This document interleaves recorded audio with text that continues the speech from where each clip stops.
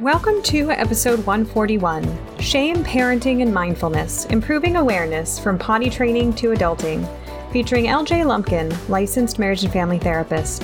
Make sure to subscribe to be alerted about future episodes by Clearly Clinical. Learn, grow, shine.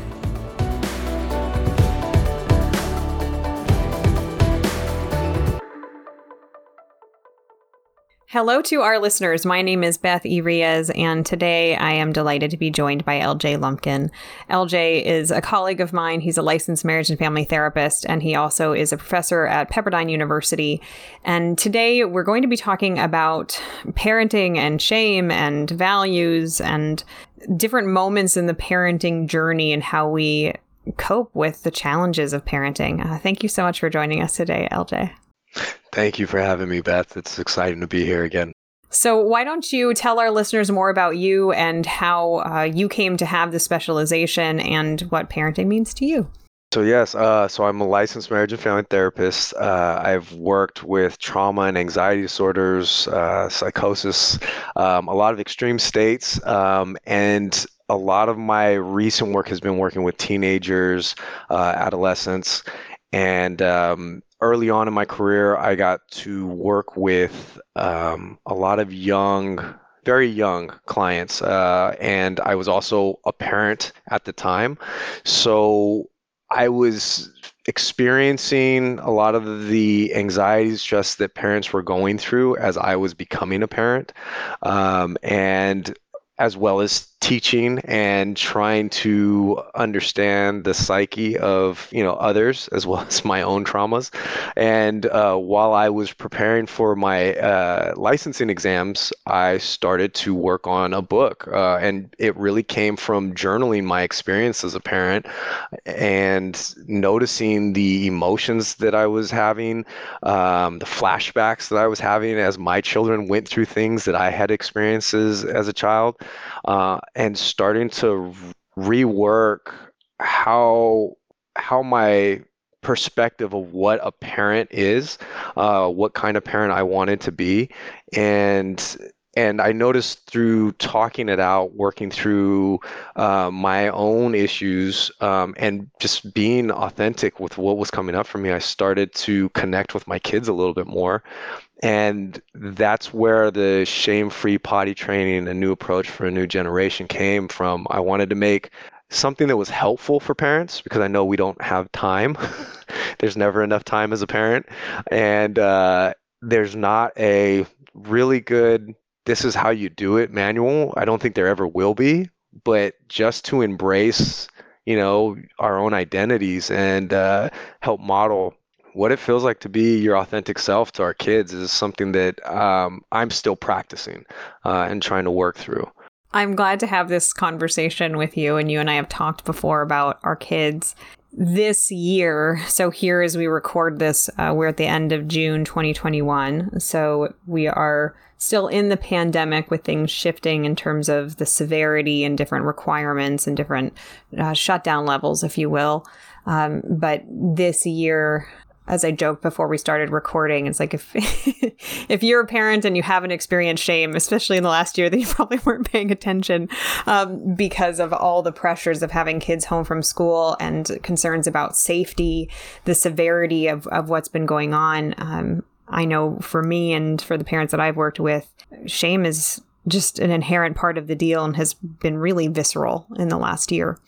So why don't we start by talking about shame and where it comes into parenting, how you see that kind of as the framework you mentioned, authenticity, but talking about this framework for shame and parenting.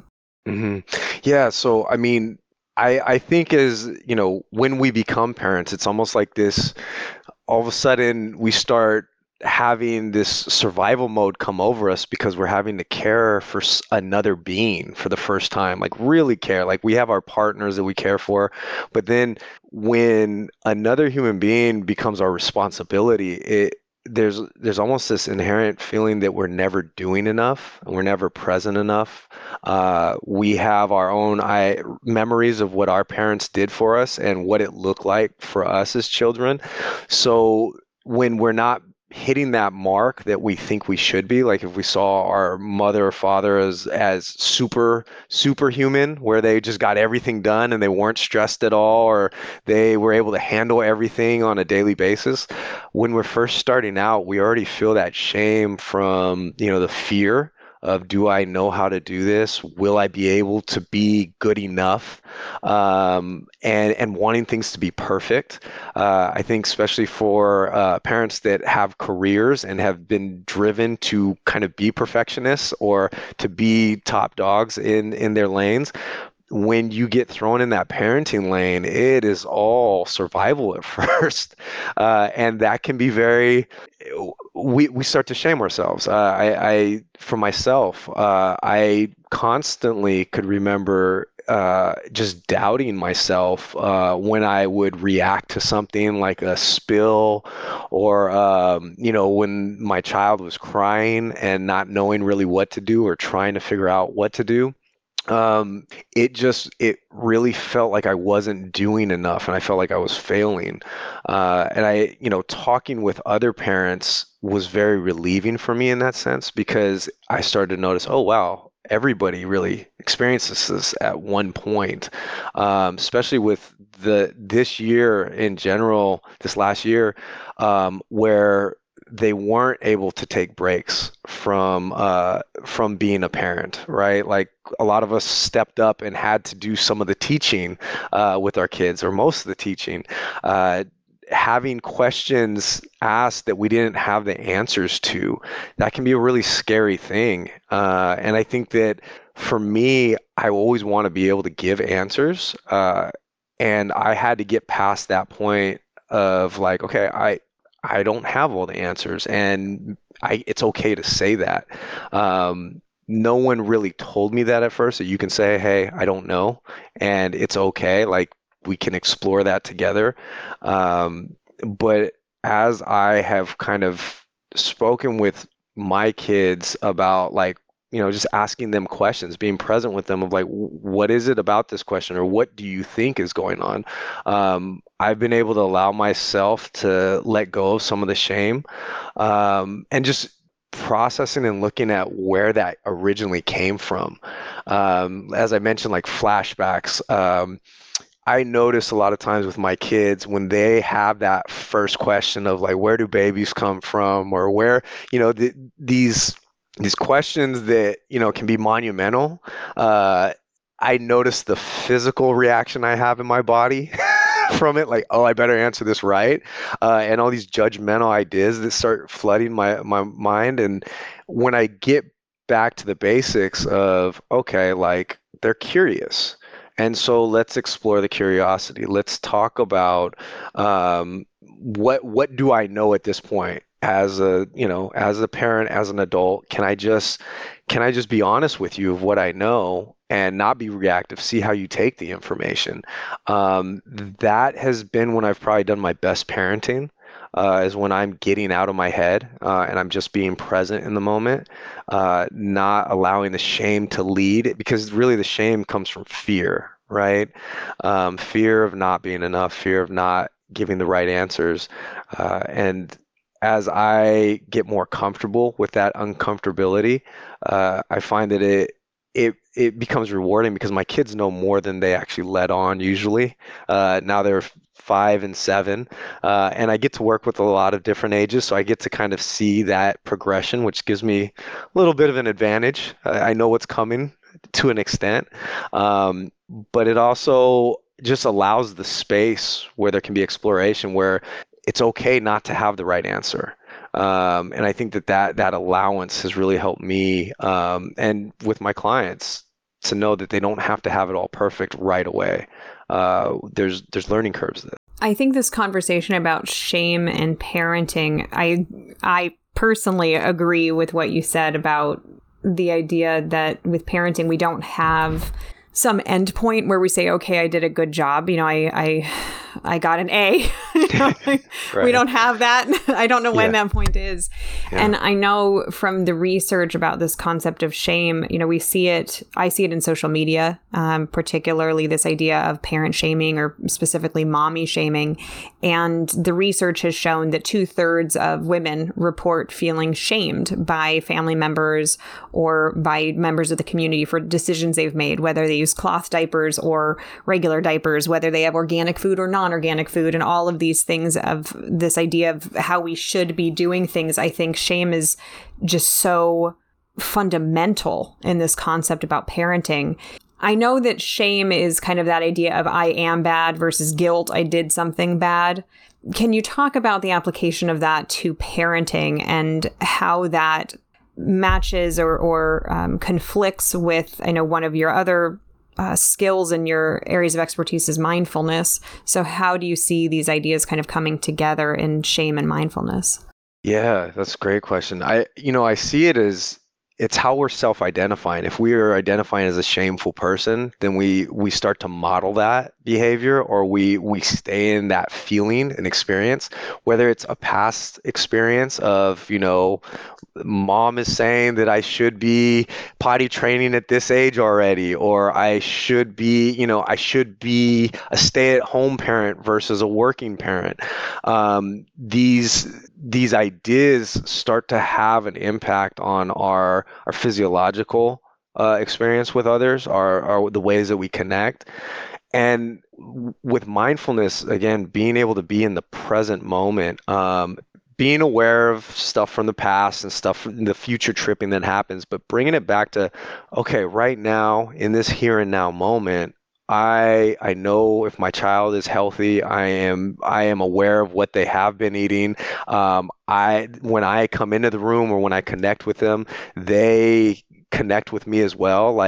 And so knowing that, okay, I am doing everything that I can in this moment to be present with them, to love them, to give them affection, and that is to know that that is enough. I think that the good enough mother concept is really important, and I say good enough parent because I think that, from my perspective, as a father, that was again another thing that was driving me wanting to write something out and get some information out for fathers who were taking up more of the at home presence with their kids, because again, like when I would get too far ahead of myself, that's when I would start to shame myself a lot of the times. Or if I was reflecting so much on past experiences, I would shame myself more. And then that's where the anger, the frustration would come out. And that's what my kids would receive, is the anger and the frustration. Versus if I am able to forgive myself, if I'm able to love myself in that moment, or notice like, okay, I made a mistake and daddy's going to clean it up right now, and daddy's going to be able to do this, then again, they're being able to receive that as, okay, that is a norm to be able to make a mistake and then be okay afterwards. Even with breathing. Breathing has been my biggest tool, and it's what I work with a lot of clients. And even within my family system, we practice breathing techniques, because I know I used to deal with a lot of anger when I was younger.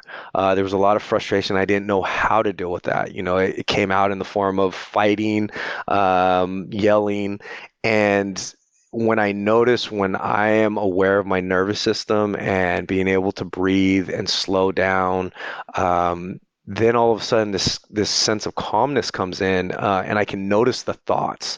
I think one of the biggest things for me right now is the automatic negative thoughts that we have, that follow through, and it becomes this negative self-talk that we just beat ourselves down and beat ourselves down. And it could be one comment from a extended family member, and then you just run with that and feel like everybody is doubting you, and that's not what you need when you need to be present with your kids. And so that shame, it just follows us, rather than us recognizing it. Okay, if I'm saying should all day long, that's shame language. That's me shaming myself. I should have done this. I should do this. And when we're practicing that with ourselves, we start practicing that with our kids, and they start to take that on. And that's where a lot of these generational cycles start happening. You'll start to hear younger kids say, well, I should do this and I should have done that. And that carries into, adolescence, teens, and you see those rates of depression and anxiety that are increasing because of social media, because of what they're hearing as these, you should be doing this by now. If we can practice that language for ourselves, then again, it becomes easier for us to practice it with our children. This idea of mindful awareness, I smile and I say it's great in theory, and every parent is going to have moments where we may be mindful and some moments where we're not quite so mindful. Yes. As you're talking about parenting and shame, one of the things that comes up for me, so I was raised in a Catholic home, and I look at it now with much different eyes as an adult, but this idea that I shouldn't take the cookie when I'm not supposed to, for example, because the consequence was super severe, like I was eventually going to somehow burn in hell. Right. There's this really strong message and idea about what the consequence was if I did this quote unquote bad thing. And that this idea, this conversation that you and I are having is so different than the conversation that our parents had, than their parents had, and thinking about parenting over the years relative to the context. That right now we're pandemic parents, for example, so our context is very different. But looking at the context of, my parents talked about having drills to hide under their desks in case there was some kind of air raid. That's something I haven't experienced, but the pressure on the parents to explain that to a child, or keep going back through history, the context keeps changing. How do you see the generational component playing out in what we were conditioned with as children, and then what we are handing to our children? Yeah. I think right now, one of the big things is that we had this we had to isolate. And so that feeling of isolation can cause, that craziness in our mind. It feels like we're having to experience ourselves for the first time, where we don't have the avoidance, or we can, oh, it was this person. Like, we really had to experience ourselves now. And so I think that has driven a lot of self-healing work, in whatever modality, whether it's physical, spiritual, mental. And I think that is the route where hopefully we're going, where we can explain why we are doing something. We'll have more presence of mind to explain it versus just say, hey, just do this, just listen to me, and that's it. Because, in the grand scheme, when we think about our kids and becoming adults, we don't want them to just follow blindly anything, because that's where the fear comes in of like, oh, you might join this cult, or you might just follow your friends into doing something stupid. But if we're trying to raise strong, independent children that will become independent, adults who know how to fulfill themselves, know what they actually want for themselves, giving them the full understanding, or what we know it, like being able to talk through it, even in those uncomfortable situations. I think about, the conversations around sex and drugs. A lot of times those get ignored. And for any therapists out there, they know that we get to have those tough conversations with our clients a lot of times, because no one has really talked about it because of the shame around the language or being able to express that. I'm optimistic that at this point, where the majority of people have had to spend more time with their families, that there's a comfort level of just being 100 with your kids, being able to not come from this place of power, but empathizing with them as another human being who is trying to understand this world. If you I think Neil deGrasse Tyson talks about is like every time you say no to a child, you're denying them a scientific breakthrough in a way. If you can look at them as scientists, they're just exploring this world, explaining and talking through it and allowing them to continue to develop that curiosity is going to lead to them being able to be in these situations where they're going to be able to problem solve versus just react or live their life according to I don't want to be punished or I don't want to step out of the lines. And I'm not saying that's easy, like you said, like in theory it's great, and also I have said no plenty of times to my kids. I have yelled. They will tell you that like I've had my moments, and and that's the thing, the humility in that. I that is such an important lesson. I think that kids can see that an adult can say they were wrong. Like like if you think about it growing up, how many times you might have heard that, it might be on one hand, if that, but being able to just say like, you know what, dad was wrong. Like I didn't have all the information. And being able to just show them and model that I think that will change how this next generation communicate with each other. When we're talking about that idea of vulnerability, of humility, of a parent being able to acknowledge and model for their child, I made a mistake. I was really extreme when I said you couldn't do XYZ. That, if we look at the parenting styles, is more authoritative. And I think, and I haven't seen the research on this, but it seems like we're moving toward more of a direction of authoritative parenting versus authoritarian, which many of us may have been brought up with.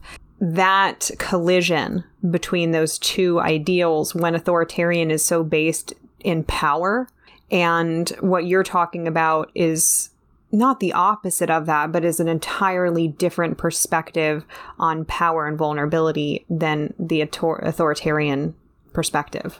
hmm Yeah, I mean, really, it's trying to find that middle path, right? Because if there are no boundaries, if there's no, if there are no rules, then the child won't feel safe. And then they're just going to make up their own rules. And there'll be the loss of wisdom or seeking of wisdom from parents if there are no boundaries.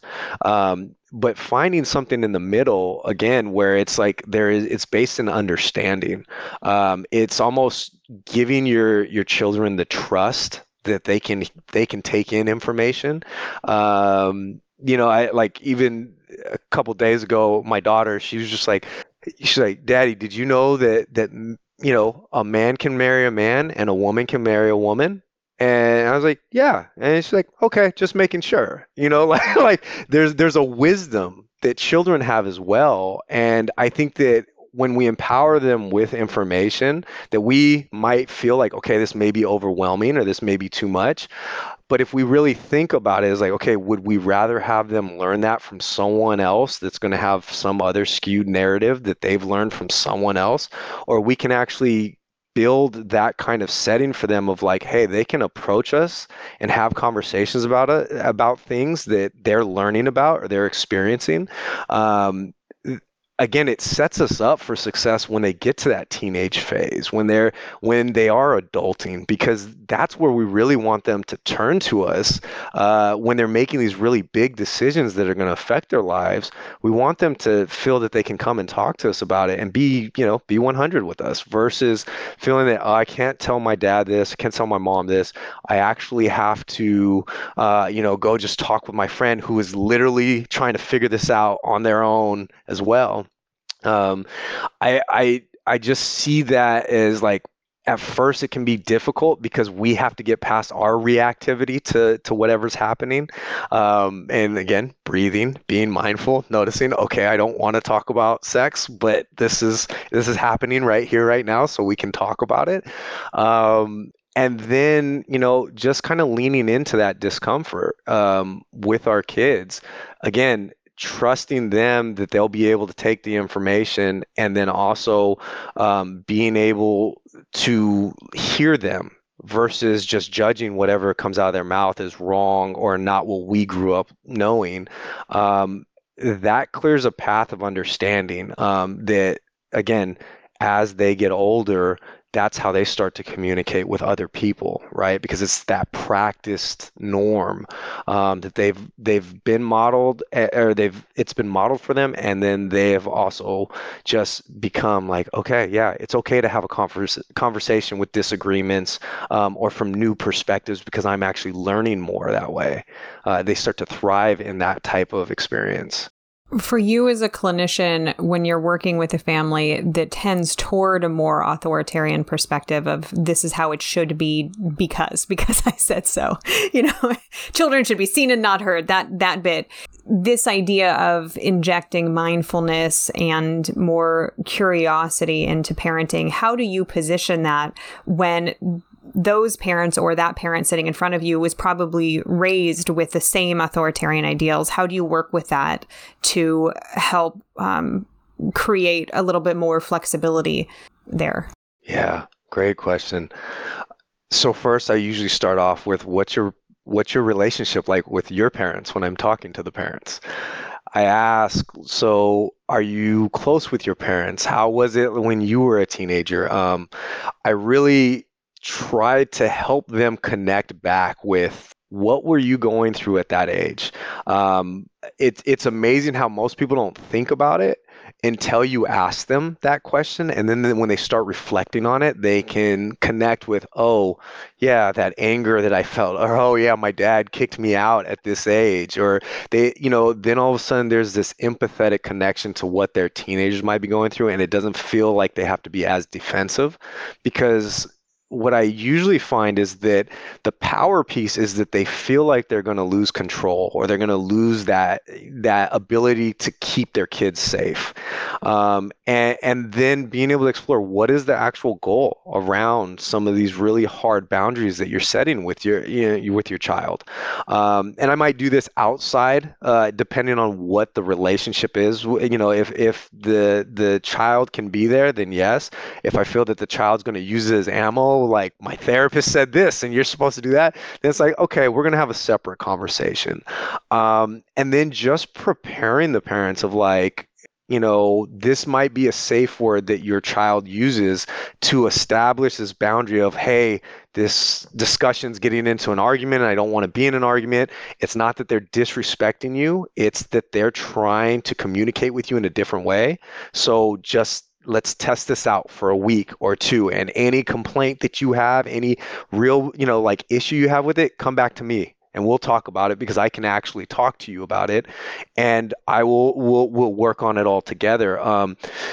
Just the understanding that there's, when a child is coming into therapy, it will sometimes get worse before it gets better, because you're changing the family system. The communication style that has been a norm is going to be poked and prodded a little bit, and getting the parents to get in that mindset of exploring is, where did I even come up with this idea that this norm or this rule is our code, right? And if they don't even know where it came from, empowering them to go and talk with their parents, find out, like, because they might find out, like, yeah, their parents had no idea how to get them in check because they were a crazy teen, like running around, doing things that they just didn't know how to do it. So they had to take that authoritative approach where it's just like, no, you will not be out of the house until past 9.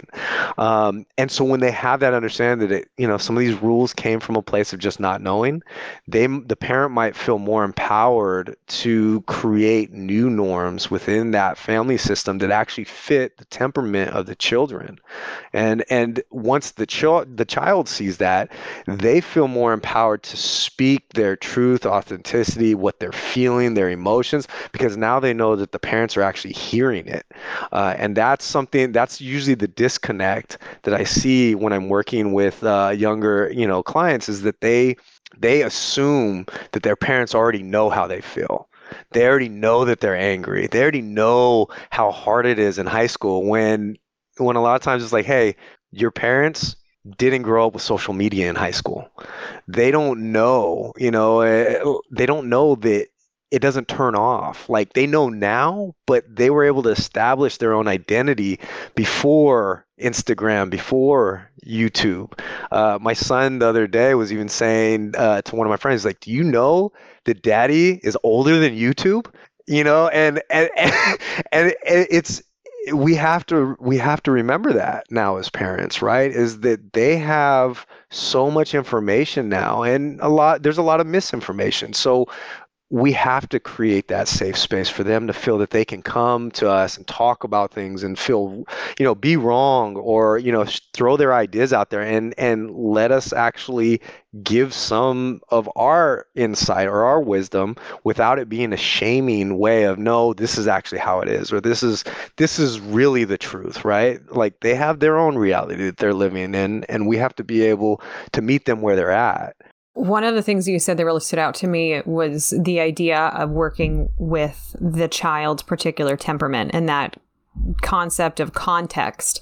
And I know for me as a parent with multiple kids, not that I ever feel like I'm like nailing it. Like we've talked about, I don't know what the parenting endpoint is where we get this magical report card. I don't know when that happens. Yeah. But with my first child, it's like I figured out, okay, this is what parenting is.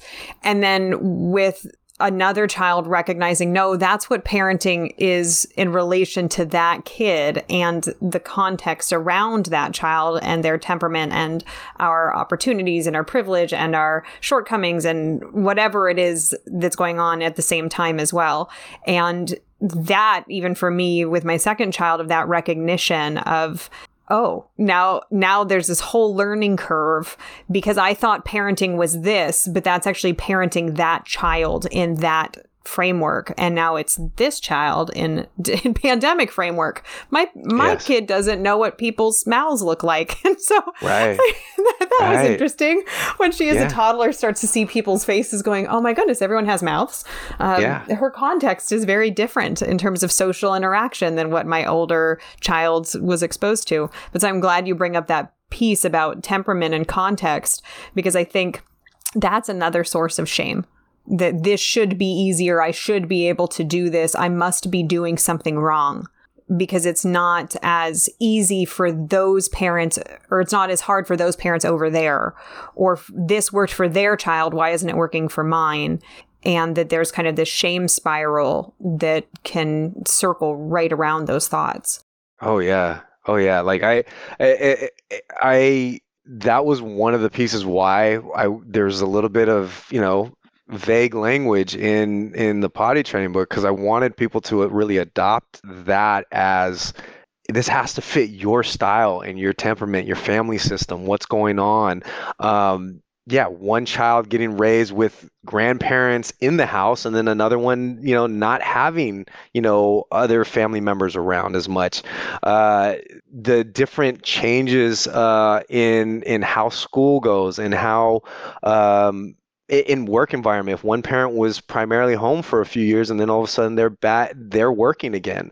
I find that a lot, even with adults, looking at like, where were you in the family system? Were you the firstborn? Were you the middle child? Were you third? Because by that time, by the third child, your parents are veterans, and they know that, okay, I can't raise you the way I did the first or second one, because I bombed it on the second one because I was trying to raise them like the first one, right? Like you start to notice those things, and the temperament of the parents changes, and things become, sometimes more laxed, and a child can take that in as, oh, you don't care as much, or you don't take as many pictures of me, and we have to recognize that of like, okay, what are our basic rules in communication in the household that everybody abides by, and then what are, child one, child two, child three, how do I connect with them? I find that like with my daughter, who's the younger one, with athletics, we connect very well. Like she wants to do everything that I'm doing. She's teaching me how to do handstands now. Like that's our connection in a lot of ways. With my son, it's more of the intellectual, playing chess and playing video games. He does not want to run with me. He does not want to do those things. So for a while, I'd beat myself up saying like, why can't I get him to do this stuff? And then I had to realize like that's that's not what he's into. That's not his temperament. He's not, and maybe it will be someday, and I have to be open to that. But I also need to stop pushing my agenda. And I think that we get tied to what it will look like as parents. Like, okay, this scene, and we're gonna bond over all these different things, and waking up to like we might not get along in some of these areas, and we might not connect, and that's okay. But find what they're interested in and be curious about it. Like go into that child's mindset or beginner's mind of like, what is it that you like about this thing? What is it that interests you so much about it? And just diving into that, I find that that's what's helped me connect with my son more. When it comes, he likes making video games at this age, and it's like, okay, so like, what is it about this? Why do you like creating it versus playing the game? He likes watching me play it. And so again, yeah, just curving some of the expectations of what we started out with, and then also knowing that there's always a new opportunity to connect with them. We have to be able to put down what we imagine they should be. Again, it goes back to that should, what they should be doing as teenagers. They're not going to be doing what your neighbors are doing. They're going to find their own path if we allow them to.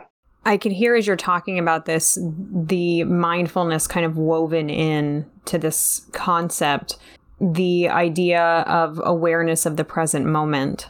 So not making assumptions about how things ought to be, how they should be, how even they were for us, but that curiosity that for me in my practice of mindfulness and meditation, I can feel it when I'm coming at a thought with curiosity, and I can almost, how I see it is kind of pluck it out of the thought stream and look at it with curiosity instead of these automatic assumptions about what this thought means and it's good or bad that I had it or what it says about me.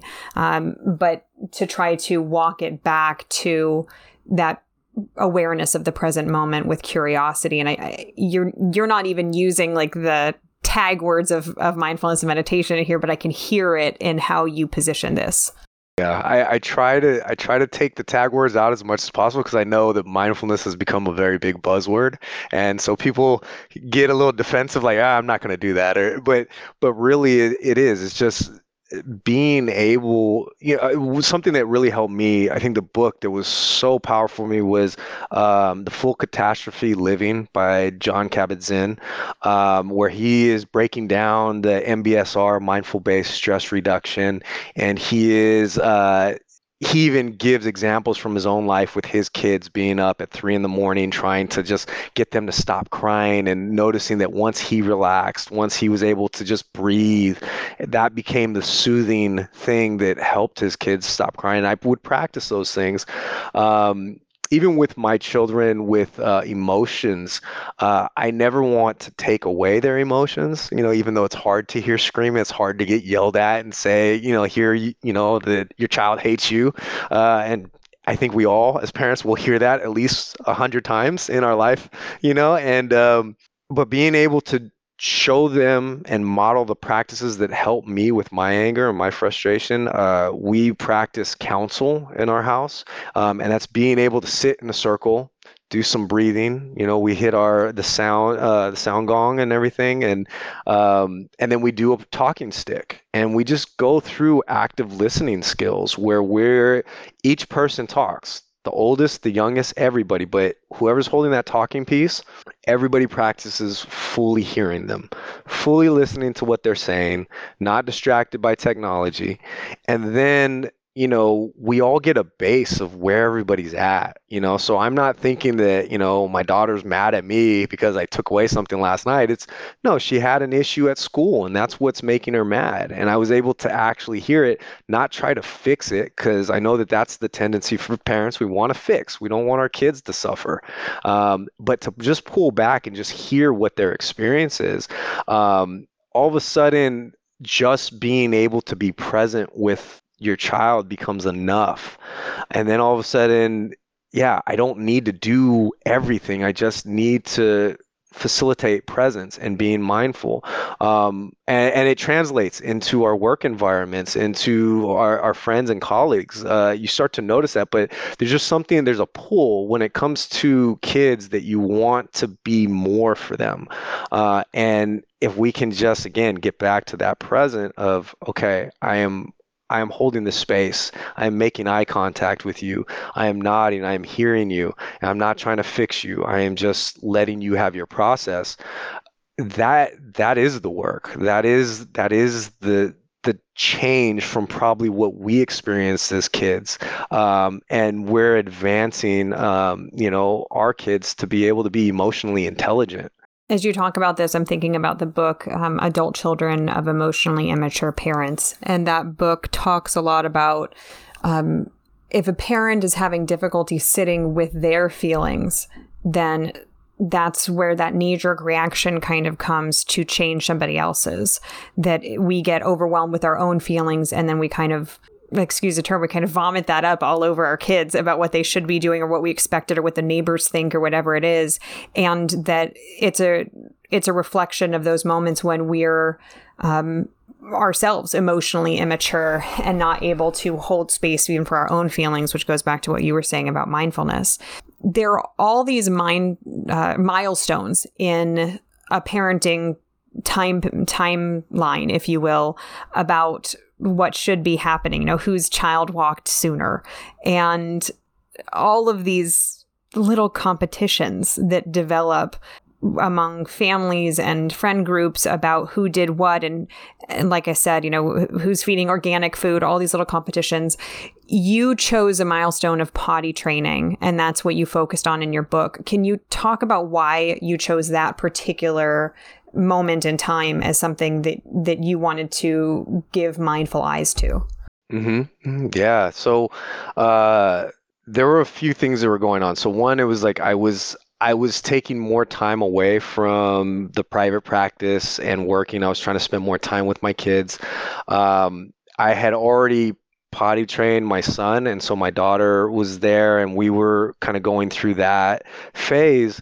And I noticed from my friends and clients how much stress went into that particular stage. How much they were hearing from different methods, or almost making it too complicated. I think that in there I talk about, make it as simple as possible. Don't buy the potty with bells and whistles that blows up and shoots confetti. It's like it just makes it more complicated, and we tend to do that. We complicate a situation that can just be about bonding and connection and achievement.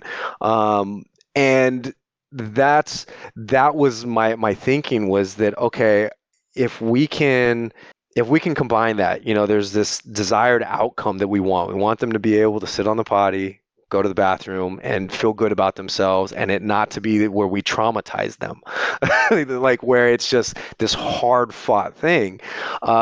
If that could be practiced, and it's a lot about our temperament. It's not as much about the kids, because they want to succeed. They want to achieve things. It's in their nature. It's in all our nature to, feel good about ourselves. It's just that, how do we start off achieving?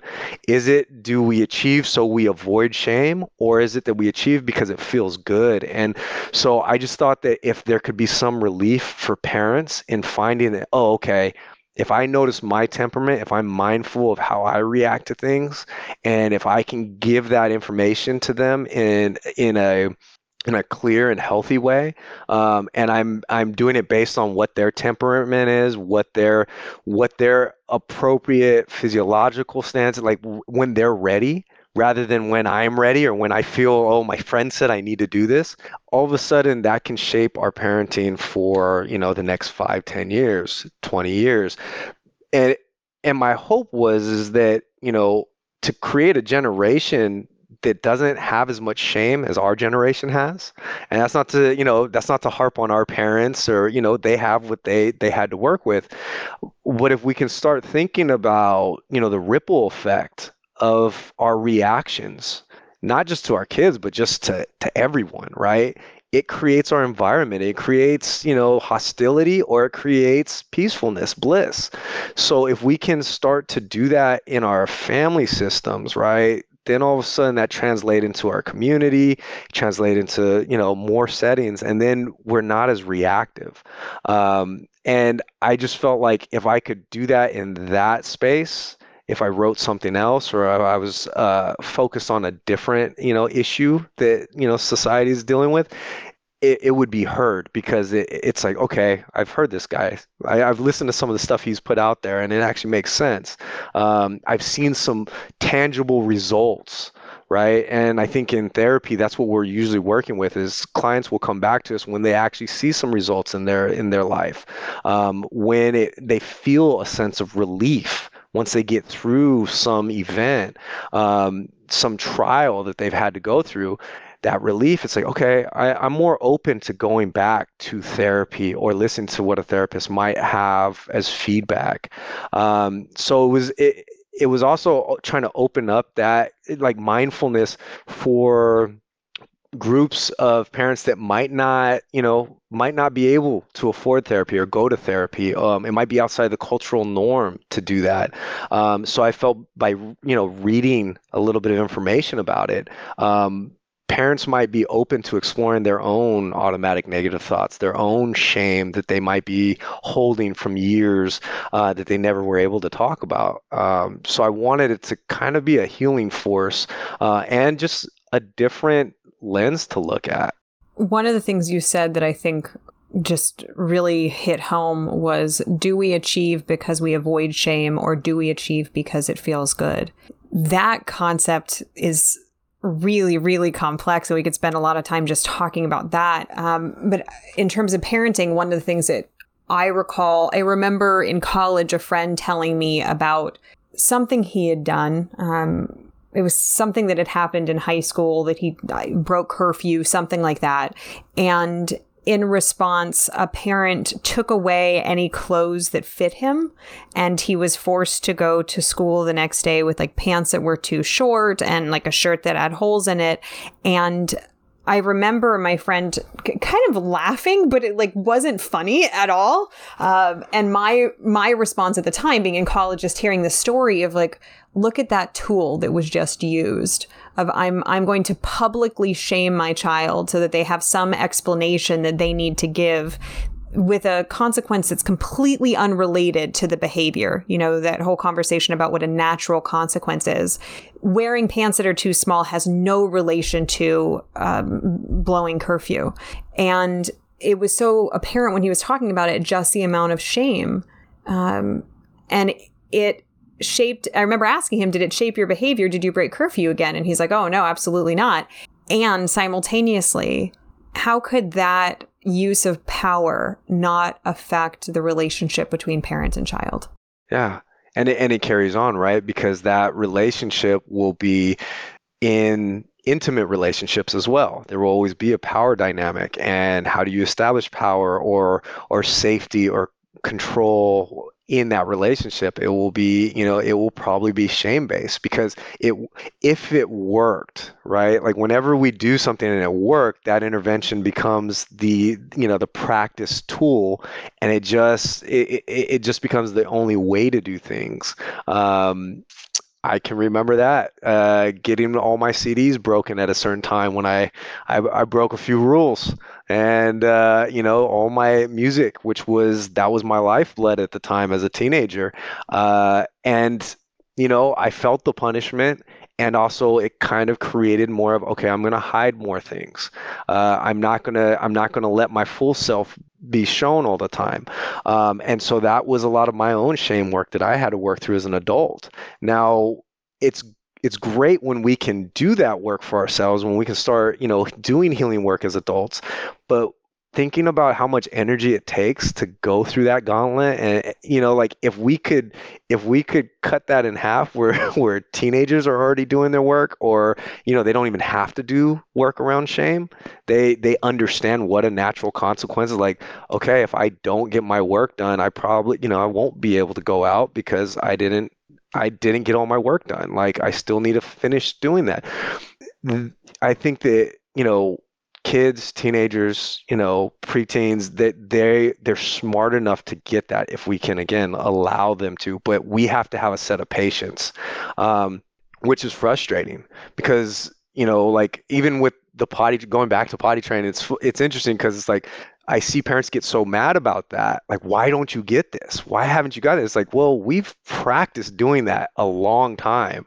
You think about when you first started potty training, it was complicated. There's a lot of things going on, but that's where they're at. And for almost every developmental phase, they're going through a lot. Like they're learning how to interact socially. They're learning, what are the rules in touch, in feel, in expressing emotions. And it changes every couple years based on, their friend group and, if they are with adults more, if they're with adults less. So this, and it's based in our language. We tend to just shame each other. And so like, that is the mindful thing is like, well, where is this coming from? Like, why do I feel the need to tell my friend that we're already advanced to this level when it comes to, swim class, or when it comes to all these things? Am I bragging about my kid to fulfill my own, need for accomplishment, or is it that I'm actually really proud of what they're doing? And I think that for parents, we have to be mindful of that, because as an athlete, a lot of my motivation for success was externally driven. I loved the crowd. I loved getting trophies. I loved to know I was better or faster than someone. And then when I was done being an athlete at 22, done competing, depression, anxiety, self-medicating, all those things came in that I had to work on. So it's not that we're preparing them for success. We're actually just avoiding the things that they're going to have to deal with, and then they have to deal with it at an extreme level versus, when they're younger, to just become self-motivated. How simple to choose a concept like potty training, because as I think about that, it would be so easy. And it is so easy for a parent to slip into, well, do you want to be the only kid that goes to XYZ grade level or at that party that is still wearing pull-ups? And there is just that shame. So looking at, let's use potty training as the milestone and this checkbox for development, with acknowledgement that we're talking about neurotypical children that don't have other comorbid, co-occurring considerations. So with that said, what does mindfulness look like? Is it that initial process as a parent that we catch ourselves about to jump into, well, do you want to be the kid that blah, blah, blah? And that we just use shame as a motivational tool while also kind of putting our child out on an ice floe? So what does it really look like? That's a great question. For me, it's first checking in with our own motivations behind it. Like I said before, is just noticing, okay, what is driving this? Is this my shame coming up? And being able to ask yourself that. It might be journaling it. I know in the moment, you might have to just say, you know what, mommy, daddy, I needs to take a breathing moment. That's what I would label it. Because then, you're going to go breathe, notice what's coming up, where the frustration is. And then coming back, if you can articulate, what's going on or how you're, why we're doing something, without saying you need to, you should, anything with an "ud" in it usually is on that shaming basis. And then, being able to ask, like, what is working, what is not working, what is helpful, what isn't helpful, because a lot of times kids will tell us, if we allow them to tell us, like, hey, when you do this, it feels like like you being in the bathroom with me feels I can't do it. My tummy hurts, like they will say it in their own language. And I think that is a big piece of the communication, knowing that they're not going to communicate like we do. They will communicate with their eyes. They will communicate with their hands. They will do it out of, like you'll see them clench up. You'll see their body clench up, and being able to say, like, do a breath. So they see, okay, this is what I do to relax. And then again, the modeling. When we notice that we're getting angry or we start yelling or just that, being able to say it out loud. Okay, daddy is getting angry. Mommy's getting angry right now. And I am going to slow down because I am not angry at you. Being able to clarify where your frustration is coming from. Because kids, and not just kids, human beings, they run with assumptions. Like if I see you with a furrowed brow staring at me, not breathing, I'm gonna say Beth's pissed off at me, and it's the same with kids, right? They will create a story, they will create a narrative of why they are not good, why they're bad, and it's usually very self-absorbed, which is right for that age. It is like the narrative is based around them, so they are the problem, and they create that. So being able to just notice, like, okay, I'm not breathing right now. I need to breathe, and I'm going to practice breathing right here, right now. And then also again, calling it out when you make a mistake. Just radical acceptance. It's a term that gets used and thrown around, but really accepting, like, hey, I make mistakes and I mess up. And once we do that, we can move forward. It's usually when we hold on to the mistake and the judgment and the shame, and then we just take it with us that we can't be in that present moment. As a parent, to give up the heavy-handed use of power, I think that can feel scary, because power can be used to control and to influence. And it's a way for us, when we feel out of control, to get back in control because we put somebody else in their place and get our kind of primary position back. Thinking about my own experience and also my experience in the last year of working with parents, but also talking with parents, whether that's clinical or personal, so intimately, the awareness of lack of control and power. And I think for many of us as parents, when there was just chaos on our doorstep for a myriad of reasons, all those reasons different for everybody, for every family, but that all the more that it's so tempting to go into power over as a parent, because we want to get control, because what we're seeing on the news makes us feel out of control. Yeah. And I think even having this conversation, I think there's this element of healing that's in there. And going back to where you started about this concept of self-acceptance, of self-love, of meeting ourselves where we're at, because all of these things are really normal and rational reactions to things being out of control. Spot on. I mean, I think that question of, like, yeah, what are you afraid of? Like, I just keep going back to that. When I notice myself out of control, I do ask myself on a regular basis, what are you afraid of? Where is the fear coming from? Because usually our anger is what's shown, especially for parents. Kids see us angry, and we know that anger is a secondary emotion. It comes from loss or fear, usually. So it's, okay, did we just lose their innocence or lose control, right? Or are we afraid that something bad's going to happen if they don't understand this concept, or if they don't learn from this past experience? Because then when we actually have that information, there's an ease that comes in where it's like, okay, I know why I'm trying to get this message across. I know why I'm angry about it. And so being able to just ask yourself that as a parent of, okay, fear or loss, what is it? And what is this internal thing that's happening? And it could be something from our own childhood, or it could be something that we just saw on the news, because we were all being pumped with a lot of fear. And even if you turned off the news, you still had it, because as a society, we were going through something that no one really had a full understanding of what that meant for the next year or the next 5 years. So just being able to recognize that, then we can do something about it. Like, I think, right, as a therapist, a lot of the stuff we see is that first it has to be acknowledged, and then we can actually do some work around it. We can actually make some change in how we're going to react to things. I really appreciate the simplicity of that idea of working with parents to ask themselves, what am I afraid of? One of my moments that I'll never forget, early on in the pandemic, having to take one of my children somewhere. I think it was to the doctor or something like that.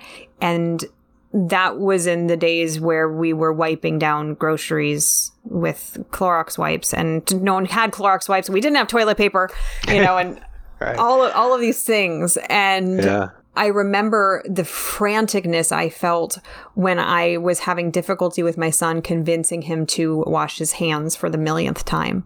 And that I just felt this paralyzing fear because of how much unknown there was. And my own reflection of these moments in history that families have been experiencing over the ages in different contexts, where there's fear of, judgment by the proverbial Joneses, but then there's also true fear of loss of life, of, if my child rides their bike into the street, what can happen, and if we're not washing our hands and being careful during a pandemic, what can happen? But whether it's on a big level or on a small level, I really appreciate the simplicity in what you're saying of what am I afraid of just cuts right through to that idea of power and control and fear and shame, and kind of brings immediate awareness if we're listening to what's going on with us and where we're losing our mindfulness as parents. And recognizing that it's not going to be, again, the theory piece, right? It's not going to be perfectly practiced. It's repetition though.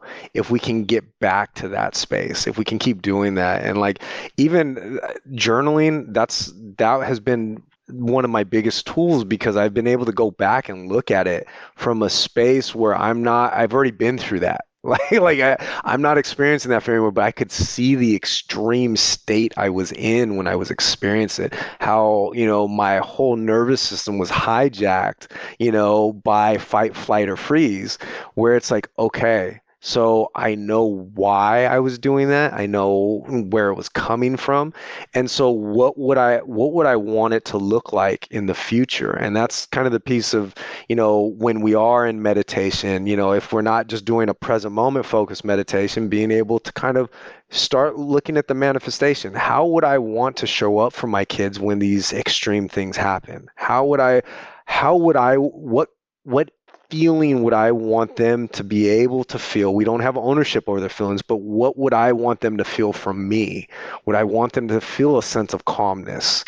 Do I want them to feel my frantic energy? Like, what do I want in those situations moving forward? And knowing that it's not going to look ideal, but we have some concepts of, okay, well, when I do breathe, or when I take a moment rather than just rapid fire answering, I actually do a little bit better in those situations, right? We start to have some evidence that tells us, hey, you're a good parent because you actually care. You're actually being present with these kids.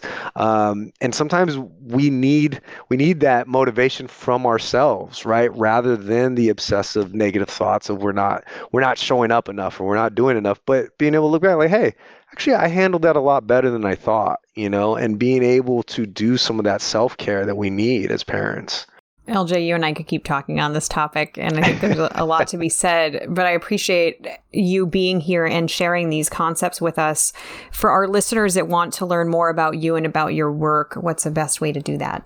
So you can find me at www.nomadhealingpractices.com. I have some links to some other podcasts that I've been on, and my book, Shame-Free Potty Training, A New Approach for a New Generation, is on Amazon, and it can also be found on that website. I will have another book coming out within, hopefully this year. It's called Climbing Out of the Box, A Path Towards Healing for Black and White America. It explores a lot of my own experience going through living this life as a biracial person, and also just some of the things healing modalities I've worked on, because our self-exploration and being able to talk through things is a process of healing. And that can be painful, but if it can be normalized, that we all can and will go through this, that I think that conversations about healing will expand. And also, you can find me on all social media platforms, Instagram, LJ_the_nomad, and LinkedIn as well, where every Monday I post a Mindful Monday 5-minute video of just different lenses you can look through to kind of help you through your week and stay present. Awesome. Always wonderful to talk with you, LJ. Thank you so much for joining me. Thank you, Beth. It's an honor to be here and always a pleasure to speak with you. You've just finished listening to another exclusive Continuing Ed podcast by Clearly Clinical.